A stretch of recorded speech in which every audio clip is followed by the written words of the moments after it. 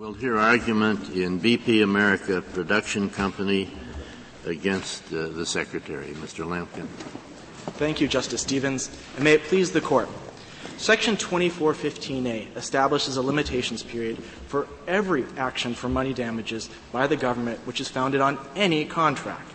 That provision, by its terms, applies to every contract action, every adversary adjudication seeking monetary compensation for breach, whether pursued before a court or an agency. The contention that every action encompasses only civil actions or judicial actions is incorrect for three reasons. First, it is inconsistent with the broad language that Congress used. It is inconsistent with the statutory structure in that it renders another provision, the exception for administrative offsets, wholly superfluous, and also creates an irrationality in the hierarchy of the government's claims. Finally, it robs Section 2415A of its intended effect. Turning to the text, Congress and agencies regularly use the term action to refer to adversary adjudications before administrative agencies and before the judiciary. The term denotes — May I ask you on that point?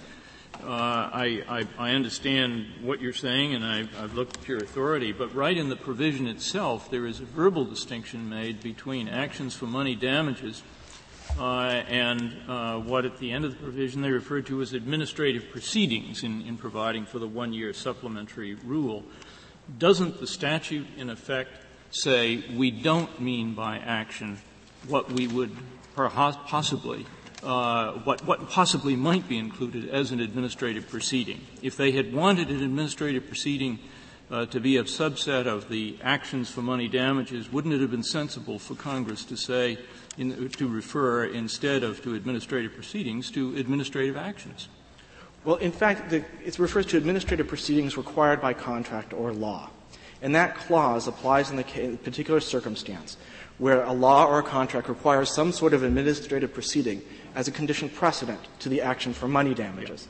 So if you can bring your money damages action without any prior administrative proceeding, regardless of where you bring it. I think your point has to be that there are administrative proceedings that are not actions. That is absolutely correct. Non-adversarial administrative proceedings would themselves not be actions, and they also wouldn't be money damages actions.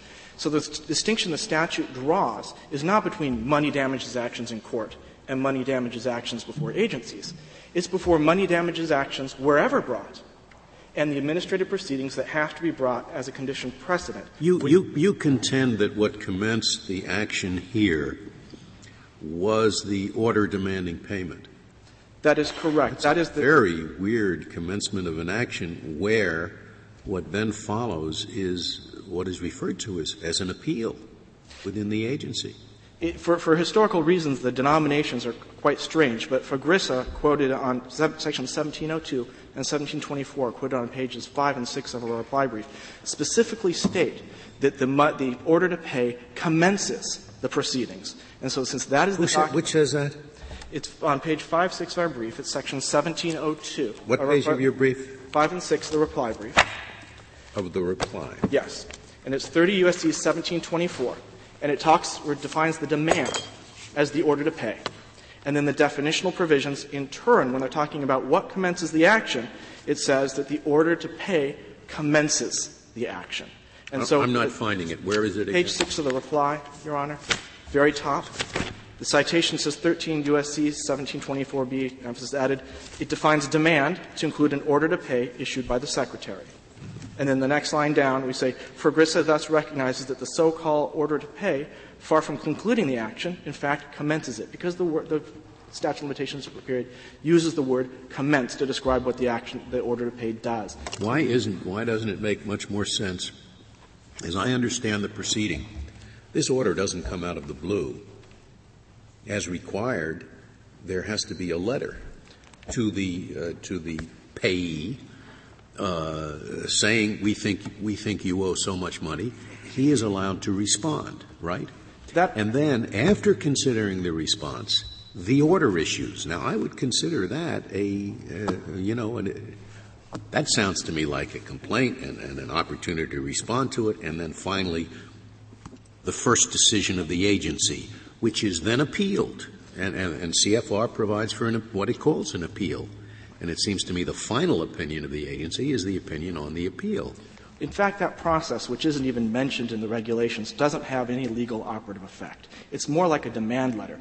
If the lessee doesn't respond to the letter, he doesn't waive any of his rights. If the government fails to include a claim in its demand letter, in the audit letter, it doesn't waive any of its rights. Well, it doesn't waive it, but it can't issue the order without having issued the letter first, giving the party an opportunity to say why this amount isn't owed.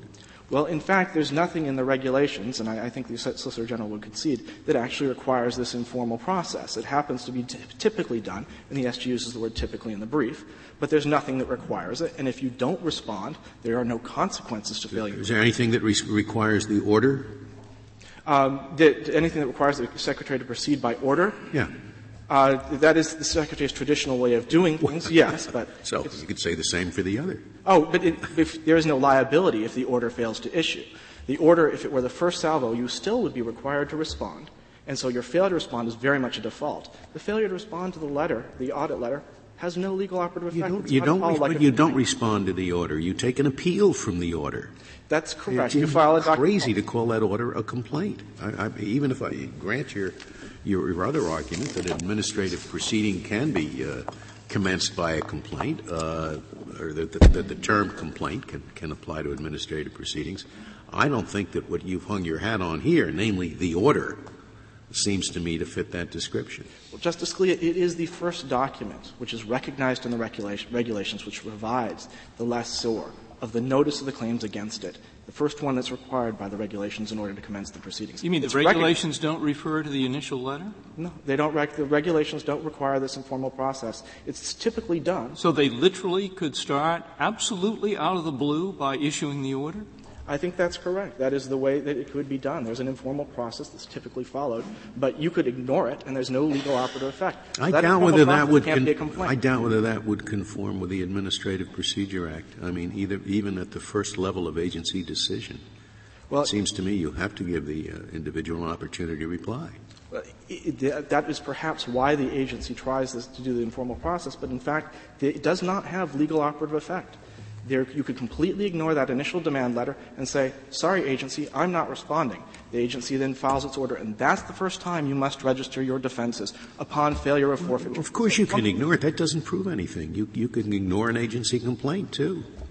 Right. A formal complaint, in which case you'll be found liable. What does the fact that you don't have to respond have to do with anything? The legal consequences. It's exactly right, Justice Scalia. If you don't respond to the demand letter, there are no legal consequences. If you don't respond to the letter by filing what's called an appeal, you lose. And so it's just like a complaint. You default if you fail to raise your defenses at that point. In addition, Section 2415... It's also, I assume, true that the demand letter would not toll a statute. No, we don't believe the demand letter would toll a statute because it's not required by Well, you'd win in this case even if it did. I don't think that the difference between the initial letter giving you an opportunity to reply and the what you call the complaint, the order, that time period doesn't put you out of the permissible period. Oh, I certainly hope not. But in fact, Section 2415F, which is on page 4 and 5 of the appendix to our brief, makes it clear that whether something's denominated a complaint or not does not determine whether or not it's covered by the limitations period. 2415F is an exception for counterclaims and offsets by the government where a private party brings an action against the government. But counterclaims and offsets typically aren't brought by complaint. They're brought in the answer. They're submitted in the answer. Therefore, whether it's denominated an order, an answer, or something else doesn't control whether or not 2415 applies. 2415 applies to any action for money damages founded on contract, however you might denominate the initial filing which commences the proceedings.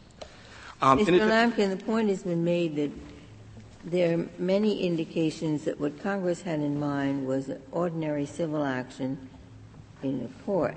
In addition to finding this provision solely in Title 28, the Judiciary Code, and not in Title 5, there's also, if you read the following provision, 2416, time for commencing actions brought by the United States.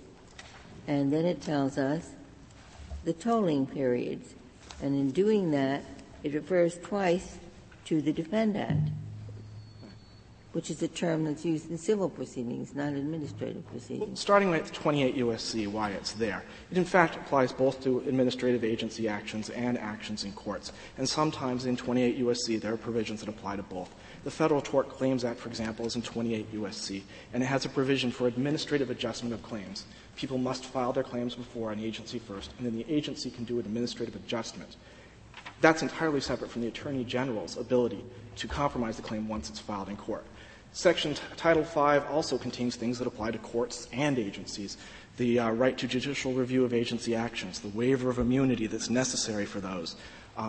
In addition, the standards that govern judicial review of agency actions. Those are all in Title V, but they actually apply to courts. Well, 2415a(i), you cannot possibly say that only applies to judicial actions, can you? Oh, no, that's actually and that's in Title 28. And that's in Title 28 as well. And with respect to the term defendants, Justice Ginsburg, Congress has often used the term defendants even in the context of administrative actions. The Stockyard and Packers Act of 1921, it's in 7 U.S.C. 210, actually talks about a complaint against a defendant for damages, all adjudicated before the Secretary of Agriculture. And that was 85 years ago. It seems a little late in the day now to debate whether one can be a defendant, the person who defends before an agency, as well as the It's not the typical term used in agency proceedings to designate the responding party. Well, you can talk about the responding party or the defendant, but the term defendant is sufficiently broad to include one who defends or denies, and that would be a term, and it's been used in the past as long as 85 years ago to discuss the person who might be liable for damages in and the content of the tolling provision as well seems geared to a civil lawsuit. It talks about a person being outside the United States, therefore they wouldn't be amenable to service of process.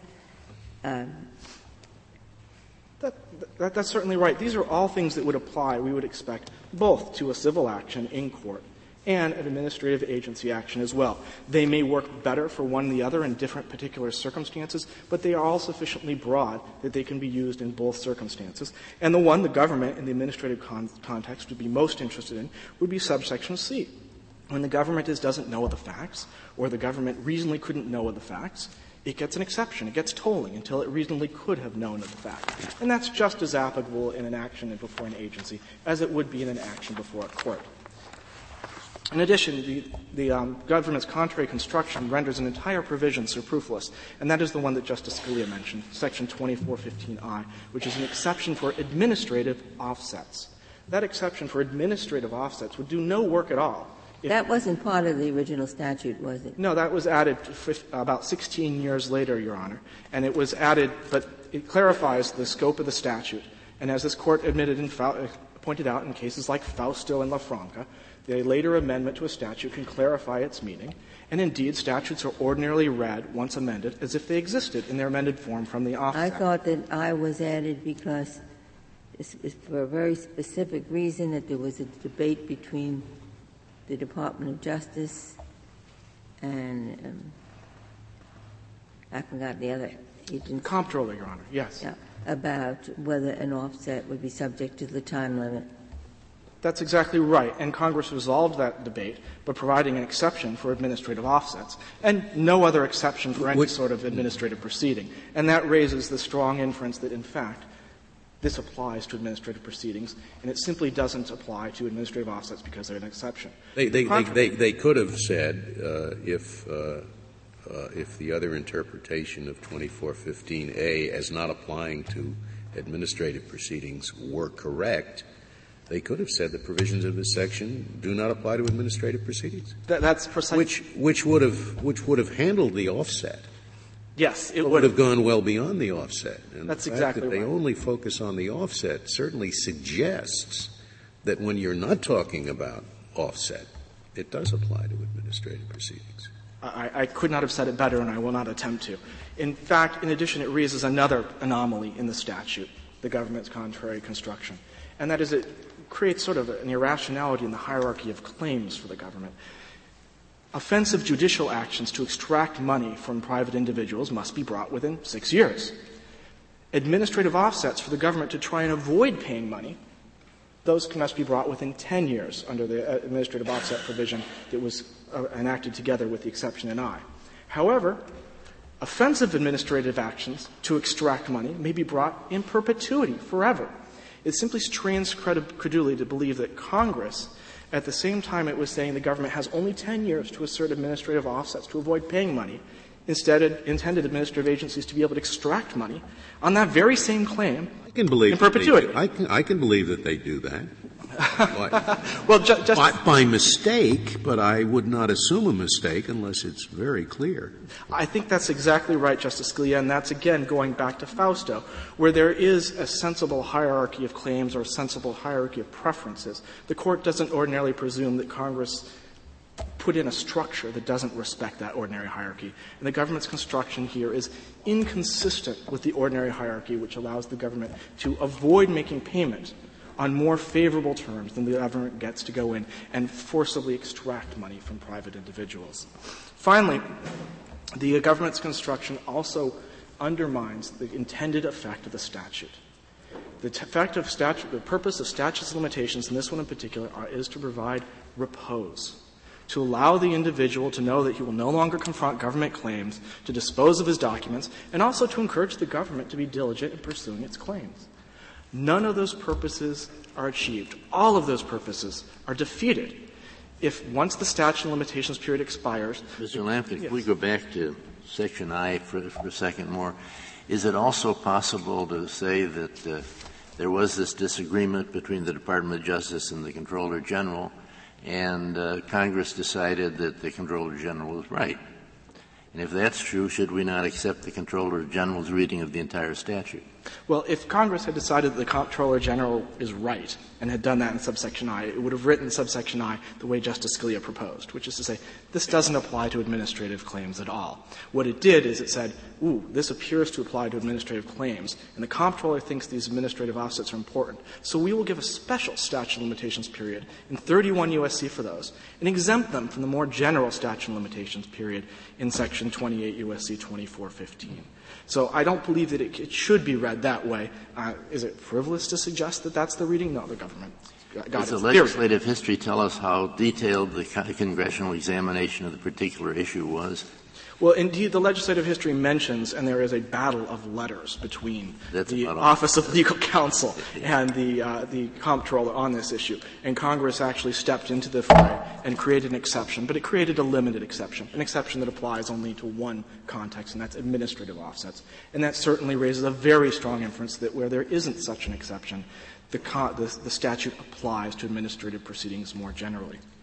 Isn't the most likely answer that they saw a small problem and they rendered a decision on the small problem? They didn't think about it any further than that?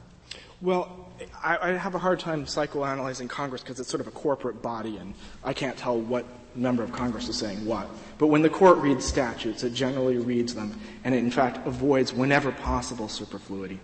And if this provision applies to administrative proceedings from the outset, subsection I is superfluous. It does no work whatsoever. And so when Congress amended this statute, it certainly clarified that where there is no exception, this statute applies to actions filed in administrative proceedings. If there are no further questions, I'll reserve the remainder of my time for rebuttal. Thank you. Mr. Joseph. Justice Stevens, and may it please the Court. The presumption is that the government is not bound by a statute of limitations. And when read as a whole, Section 2415A does not overcome that presumption, but instead makes clear that it applies only to suits in court. There are several reasons for that. First, the ordinary meanings of all of the key statutory terms refer to suits in court. Second, the statute expressly distinguishes between administrative proceedings and actions. Third, the statute is located in the judicial code. Fourth, the committee reports, for those who are inclined to consider them, strongly support the statute's ordinary meaning. And fifth, even if some administrative proceedings were governed by Section 2415A, these would not because they do not involve a complaint. Now, on the first of those points, the term action ordinarily refers to the pursuit of a right in court, which is why just 7 years ago in West v. Gibson, every member of this Court agreed that the term action often refers only to suits in court and not to administrative proceedings. It often does, but it does not universally. And then there are a number of instances cited by the petitioner that where this court and statutes use the term in a context where it clearly applies to administrative proceedings. Well, so the question is how absurd is it not to read it to apply to administrative proceedings in this case? And I find it pretty absurd because you assume, if you read it that way, that there's effectively no statute of limitations whatever for the government in these cases. Well, the structure of the law here is that in those instances where Congress does authorize administrative recovery, it ordinarily provides a context-specific administrative limitations period, such as in the Contract Disputes Act, which governs almost all of the contract claims the government can pursue administratively. Congress specifically enacted a 6-year limitations period for the submission of a claim to a contracting officer. In this unique context, however, Congress had very good reasons for not applying a limitations period until it prospectively enacted a partial one in 1996. The reason is that what Congress found here in the context of mineral leasing, based on the findings of an independent commission, was that the companies were historically on an honor system and had abused that by underpaying royalties by up to $500 million annually. So what Congress directed the agency to do was to audit all current and past lease accounts. One of the committee reports said to focus on old accounts, because this was a Congress that was not concerned with repose, but with getting some of those vast underpayments back from the companies. Now, when we fast forward to 1996, at that point... Excuse me, and this was the Congress that enacted what? No, I agreed. What I'm referring to now is the Congress that enacted the mineral leasing provisions, which is not agreed. Which is not what we're talking about. No, but we are, because the structure of the law here is that Section 2415A, as we see it, governs court suits, and that works because when Congress authorizes administrative recovery, it almost always provides a specific, context-specific administrative limitations period. Also, when Congress was telling the agency to focus on old accounts, it certainly wasn't thinking that a statute of limitations applied to that, and the agency in that contemporary context did not understand that there was a limitations period either, because the orders it issued in the aftermath of the 1982 Act went back 7, 8, 9, sometimes more years than that. As late as 1978, the Justice Department didn't think that way, did it? Now, the Justice Department... The opinion of the Office of Legal Counsel in 78 was exactly what the petitioner here would urge. No, the OLC opinion was limited by both its terms and its reasoning to administrative offsets, not to administrative adjudications. And if I could explain that.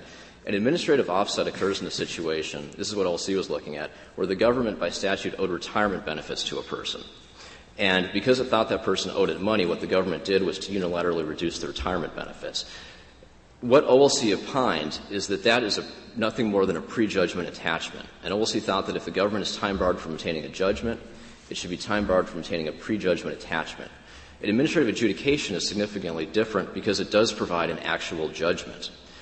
So there are a couple important points from that. First is that the dispute between OLC and the Comptroller General was limited by its terms to administrative offsets. Although, Justice Stevens, the Comptroller General did opine beyond that the statute specifically applies only to suits in court. But the actual dispute was as to administrative offsets. So when Congress addressed that specific dispute, as Justice Alito pointed out, it resolved only that specific dispute. But excuse me, how could OLC possibly think that it applied to administrative offsets if it didn't apply to administrative proceedings? I mean, it was a contradiction of the proposition which you're urging here, which is that this statute applies only to judicial proceedings. I mean, that's the point. Whether they spoke just to offsets or not, the position taken by the Justice Department was that this statute relates to administrative proceedings. No, the position of OLC was limited to administrative offsets. And it did not — the important thing is the OLC opinion did not interpret the statutory term action or, frankly, any other statutory term. Instead, it had a theory, which was probably wrong, that administrative offsets are unique because they are prejudgment attachment devices. That's the dispute that went to Congress, and that's the dispute that Congress actually resolved. And in any event, going forward, on that theory, then there was no time issue with respect to the right to offset. Then in the OLC's position.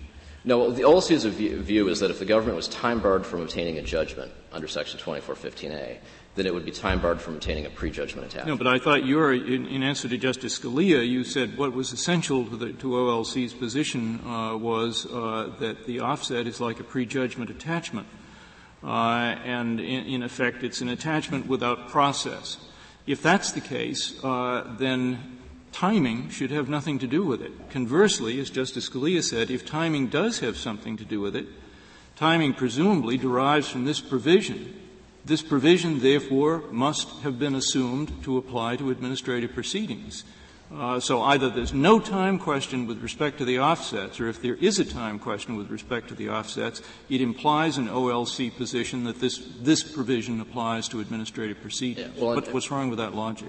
I think what's wrong with the logic is what was wrong with the logic of the OLC opinion. We don't mean to defend the reasoning of the OLC opinion. Company, but what OLC really did say, and Comptroller General and Congress promptly disagreed, was that it didn't see a problem. OLC didn't see a problem with procedurally imposing an administrative offset. What it saw a problem with was it thought that if a judgment would be time barred, then a prejudgment attachment should be time barred as well. I mean, that was the reasoning of the OLC but if opinion, it was a which I agree was a prejudgment attachment in aid of what could be accomplished administratively by ultimately an administrative judgment. No, I guess there's another point. The OLC opinion arose in the context where a judgment could be obtained at all only in court. We have that opinion, by the way. Both sides cited it. It was unpublished. It was unpublished. Does anybody give it to us? Petitioners offered to lodge it with the court. Yeah, I know they did offer, but nobody did it. We'll do it this afternoon. Good. I would like that.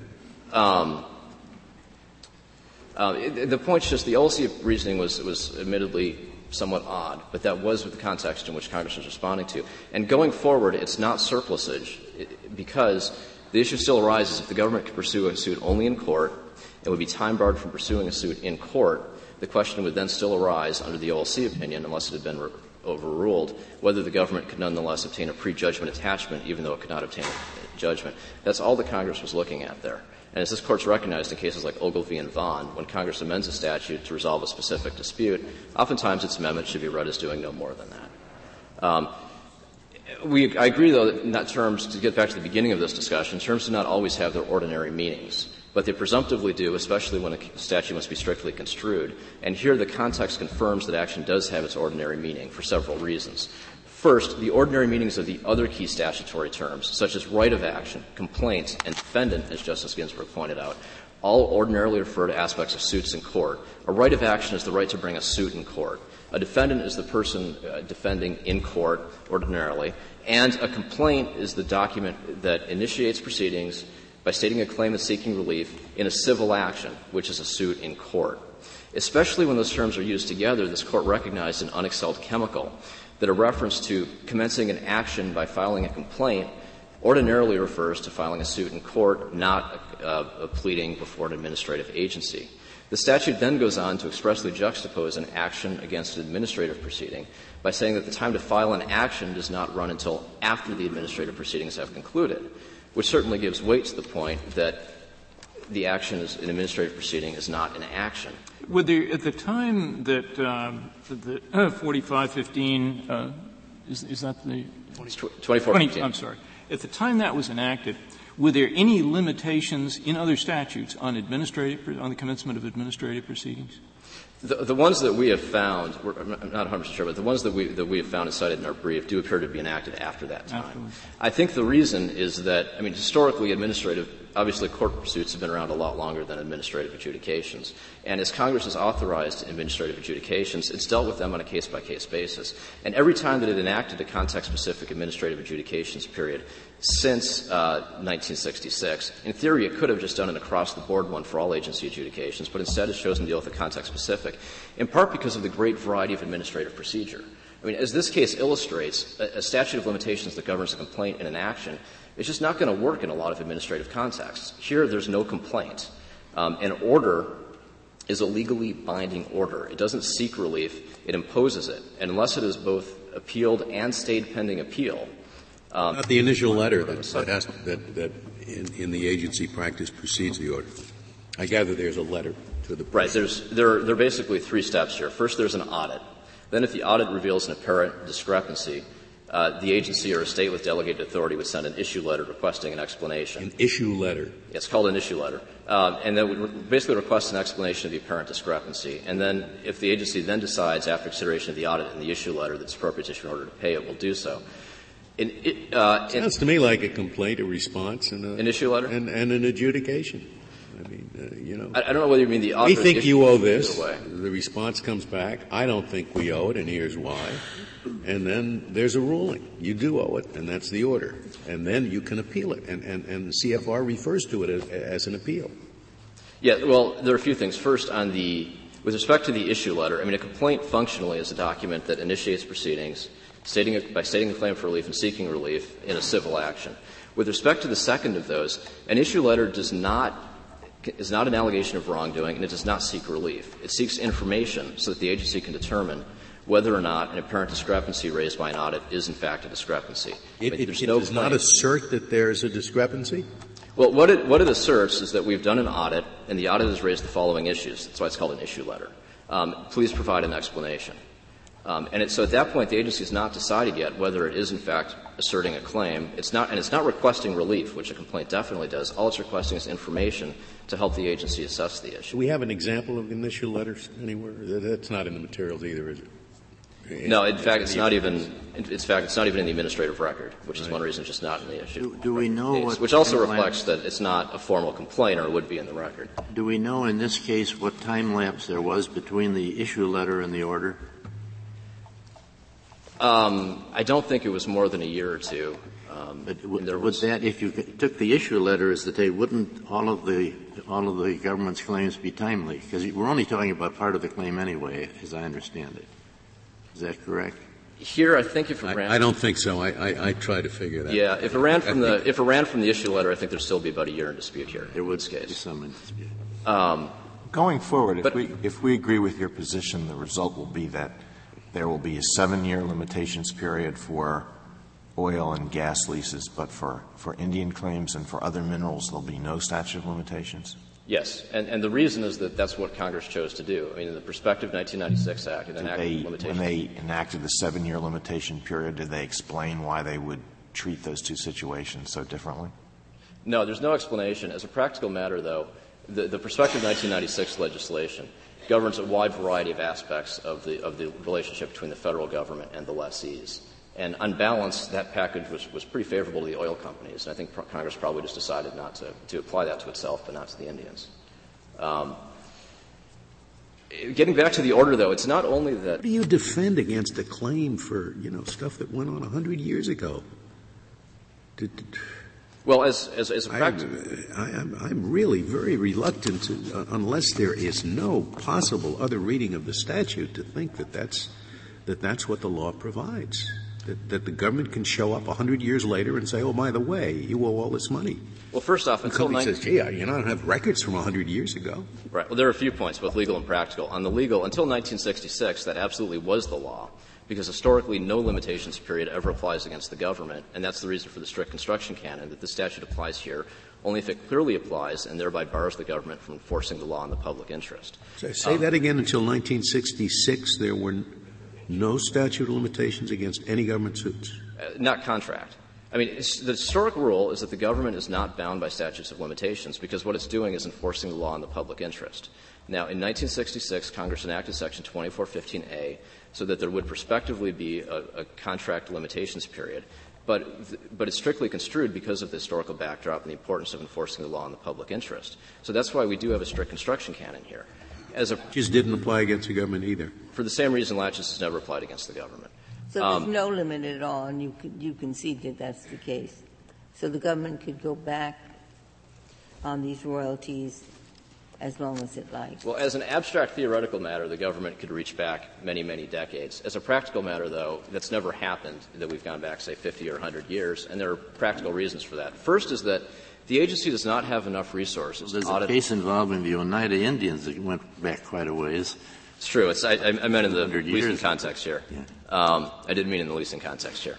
But in the leasing context, there are a couple important points. One is that the government does not have enough resources to audit all of the current accounts in all of the years, which is one of the reasons that we need to be able to go back farther when we catch a continuing violation. But as a result, the notion that we're going to pull auditing resources off of today to do a frolicking detour into 50 years ago, there's a reason that's never happened. In addition, the farther we try to go back, the greater the proof problems, because oftentimes only the companies have the information that shows what royalties they would owe. And if they lawfully destroy those records after 6 years, it makes it even harder for us to try to go back because of proof problems. That's another indication. Why would you allow them to destroy those records after 6 years if you thought that there was no statute of limitations to claims for these things? I mean, that's just another inconsistency that in the statutory scheme that's created. Well, no, you say you can destroy your records after 6 years. Well, why? It doesn't make any sense. Well, first, it's optional, not mandatory. If they want to keep them, they certainly can. But there's no — and as a practical matter, I mean, because the government bears the initial burden of going forward, if a company destroys the sources of proof, that's on balance going to be in its favor. But in addition, there's not a strict congruence between the 6-year periods. Because first, the companies only have to keep records for 6 years, but in some circumstances, the Secretary can require them to be kept for longer. In addition, sometimes the statute of limitations, because of tolling, is much longer than 6 years. And so the lawful destruction of records would still leave absence of proof issues in situations where the statute might, because of tolling, be much longer. So there's not a strict congruence. And there's also no indication that Congress enacted the 6-year records retention policy because it was thinking about a 6-year limitations period. There's never been any linkage between the two. If I could briefly cover then also, I mean, in addition to all the textual points, this is also located in the Judicial Code. And although it's true that a couple stray provisions in the Judicial Code apply to administrative proceedings, they say that expressly. Every time the word action is used in the Judicial Code, and petitioners have identified no examples, every time the word action is used in the Judicial Code, it refers to a suit in court and only a suit in court. When a provision in the Judicial Code applies to something else, it will say so. For example, 28 U.S. Code 2462, which is a statute of limitations for penalty proceedings, refers to an action, suit, or proceeding. The Federal Tort Claims Act is very clear that what it's talking about is submitting something to an agency. So if Congress was going to legislate against the backdrop of a strict construction canon with terms that ordinarily refer to suits in court and put the provision in the Judicial Code, I mean, that just is a totally irrational way of expressing an intent, especially a clear intent, that's trying to govern administrative proceedings. The committee reports also strongly confirm that, because they not only say that the statute defines the time limitation for bringing an action in the U.S. courts, and not only use court terminology from front to back, they also say, like the statute, that they're aware of administrative proceedings, but what they're saying is that the time to bring an action in the courts does not expire until after the conclusion of those proceedings. The committees also explained that the reason for that provision was the great number and variety of administrative proceedings. So in other words, Congress was saying there's a great variety of administrative procedure. We're just not going to deal with that here. We're taking it off the table by saying this limitations period does not expire until a year after those administrative proceedings, whatever they might be, have expired. There's also some relevance in the fact that this legislation was proposed by the Justice Department as part of an overall package of reforms that would govern the civil litigation the Department was handling in the courts. It was then referred to the judiciary committees, not to the House Government Reform Committees that might consider administrative procedure matters. And as I mentioned before, it was enacted as part of the Judicial Code. From start to finish, this legislation has never had anything to do with anything other than court suits, which is why Congress has expressly provided for context-specific administrative systems, limitations periods, which makes sense in the context of the relevant administrative procedures. Well, when you say this legislation, you limit it to the body of 2415A, and you leave out little I, which, or I guess it's 1, is it? Little, it's I. It is I. It's I. I mean, that clearly does apply to administrative proceedings. And I could understand the argument that Congress was just making things doubly clear, okay, that A does not apply to administrative proceedings. I could understand that argument if the way I was written is the provisions of this section shall not apply to administrative proceedings. And then I would say, well, that was always the case, and this is just making it clear. It doesn't say that. It says that the only administrative proceeding that they cut out of it is these offsets. I think the reason is that the normal rule is inclusio unius, exclusio alterius.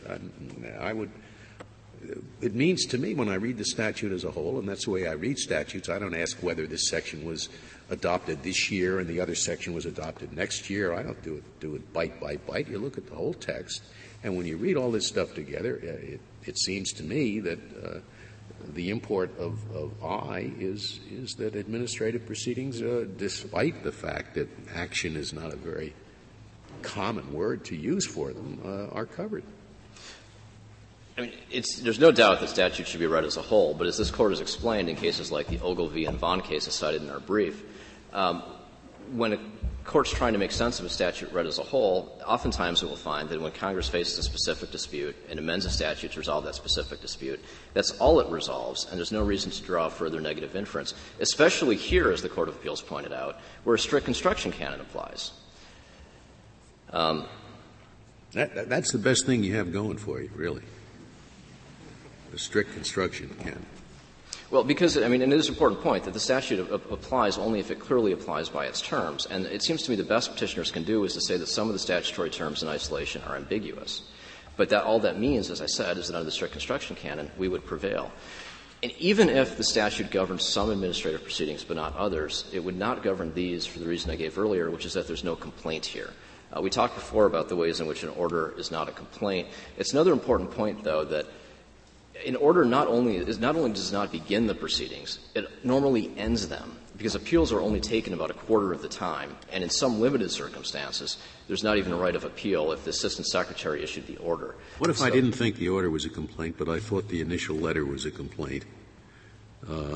Would the petitioner lose because they never made that argument? Correct. It's the only argument they've ever made is that an order is a complaint, so they haven't preserved the point. Because you made the point that the issue letter is just raising the issues and it's not charging as a complaint would allege you owe us, but this is maybe you owe us. Correct. In an issue letter, there's no claim for relief, just a claim for request for information, and there's no allegation of wrongdoing. So it's just not a complaint in those ways. Also, it's not really fair to say that it begins proceedings because it comes between an audit and an order to pay. So it doesn't, and plus it's, of course, not filed in civil action. And in that respect, it doesn't satisfy any of the elements of the ordinary definition of complaint. Wait, are you saying that this doesn't apply to any administrative proceeding or just those that are structured like this one, where you don't have anything that's labeled a complaint? Our primary submission is that it does not apply to any administrative proceedings for the reasons I've given, that the ordinary meanings of all of the key statutory terms refer to suits in court. A complaint itself is ordinarily defined to be even if you have an administrative proceeding which is called a complaint. I mean, and some are, I think. There are some contexts in administrative procedure in which the word complaint is used. And that would not be covered by 2415A. Because it's not filed in an action, which refers to a suit in court, following the accrual of a right of action, which refers to the right to bring a suit in court, in a statute which then juxtaposes the terms action against administrative proceedings. And let's assume all those terms are used in the agency procedure. They're talking about action, right of action. All those terms are used in the agency's procedural rules. Would they then come under this thing? No. I think you have to say no, because otherwise it'd be up to the agency just by renaming their things to come in or out, right? Well, and it's a much more fundamental point than that, too, is that what Congress was doing here was using these terms in their ordinary sense to lay out an across-the-board rule that applies to suits in court.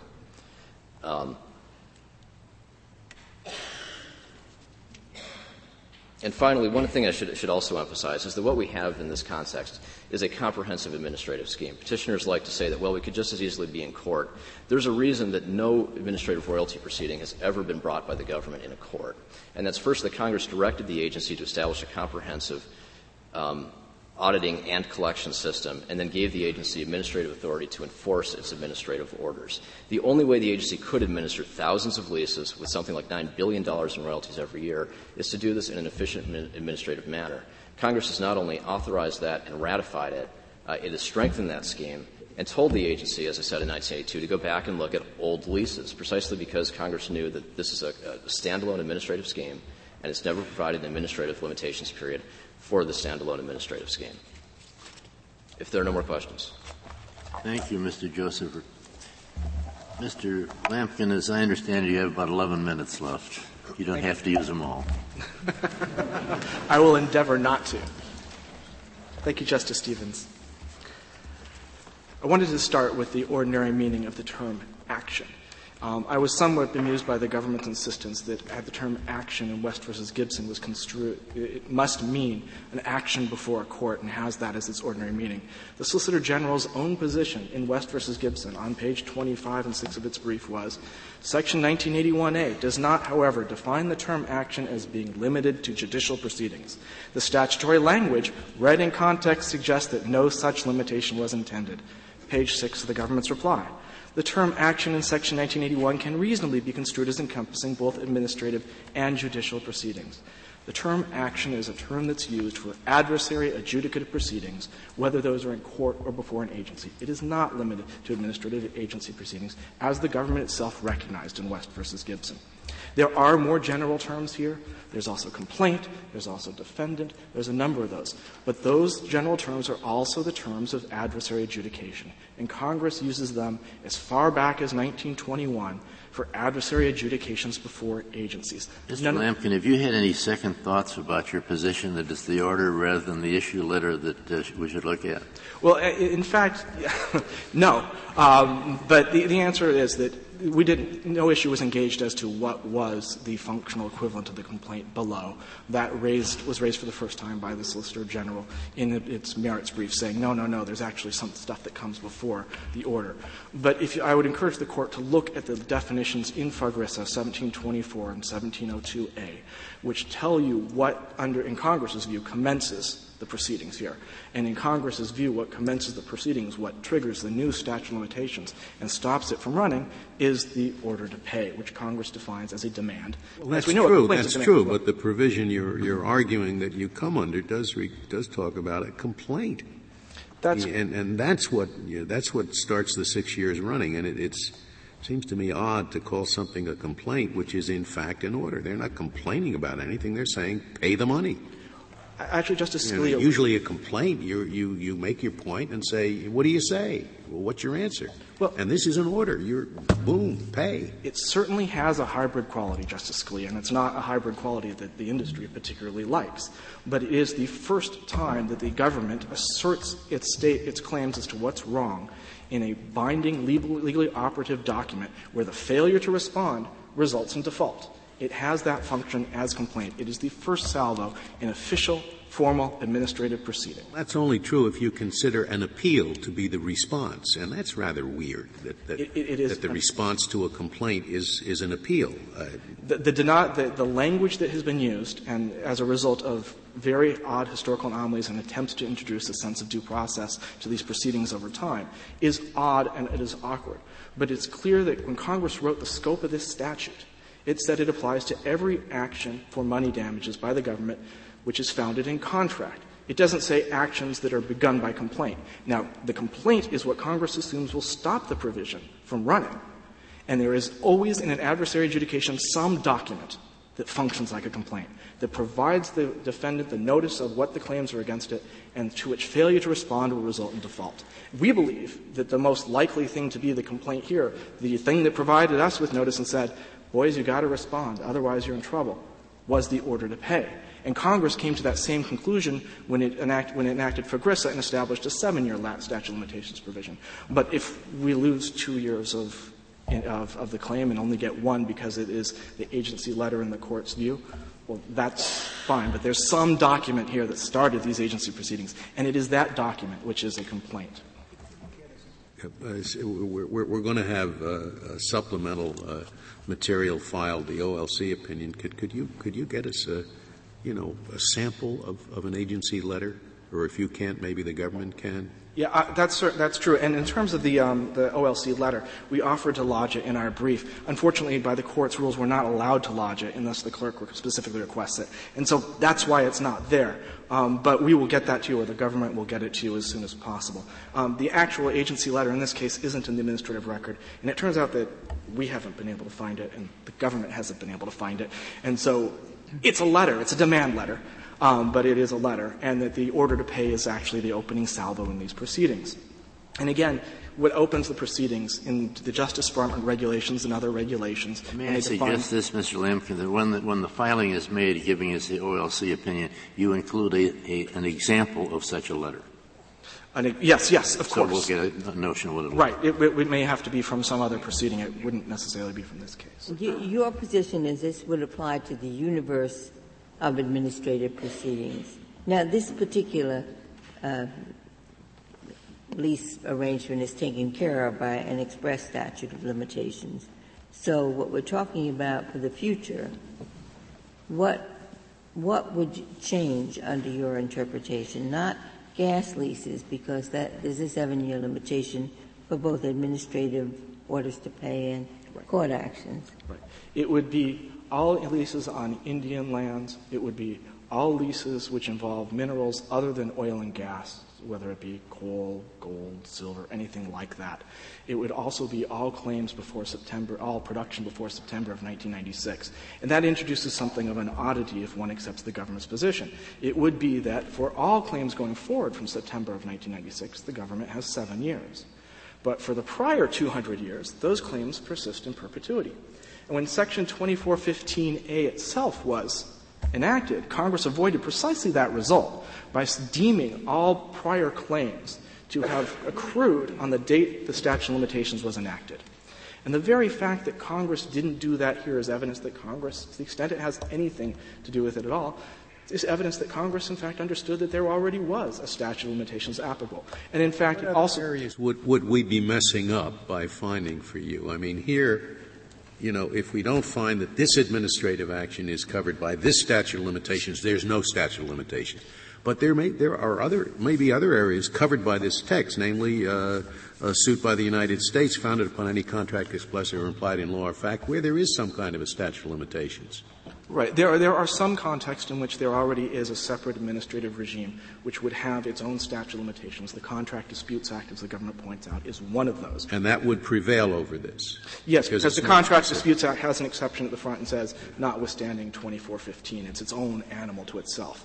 And there is a clause at the front of 2415 that says, except as otherwise provided by Congress. And so Congress often takes exceptions. And when it modified the Mineral Leasing Act in 1996, that was an exception to the 2415 regime. So Congress knows how to enact specialized situations and take things outside of 2415 when it needs to. But it enacted Section 2415 as a catch-all for all of those situations where Congress hadn't managed to anticipate the circumstances. And the government's premise of the whole regime is that Congress botched it. Congress provided a catch-all that catches judicial actions, but leaves the government free in perpetuity to proceed on precisely the same claims, for precisely the same relief, plus interest. And because interest is calculated at a relatively high rate, that makes those old claims much, much more valuable than the relatively more recent claims. And it seems implausible to think that Congress enacted a catch-all limitations period with a loophole so large that it deprives the statute of limitations period of effect almost entirely. Finally, I'd like to say one moment about the statute, the canon of strict construction. And that is that it doesn't always require the court to narrow otherwise broad statutory language, particularly where doing so would have the effect of rendering another provision, here subsection I superfluous, introducing anomalies into the statutory structure, and depriving the statute of its intended effect. As the Bowers case we cite in our reply brief on page 16 makes clear, and Bowers' case was virtually on point. It was the case where it was a statute of limitations that could have applied to administrative agency actions or it could not have. And the court declined to accept a narrowing construction proffered by the government under the statute of strict construction because it would have rendered one of the provisions, one for consent proceedings, superfluous, because it would have resulted in anomaly, and because it would have undermined the premise of repose, which undergirded the statute of limitations in that case. Precisely the same things are true here, and for those reasons, the Court should reach precisely the same result. If there are no further questions, thank you very much. Thank you, Mr. Lampkin. The case is taken, submitted.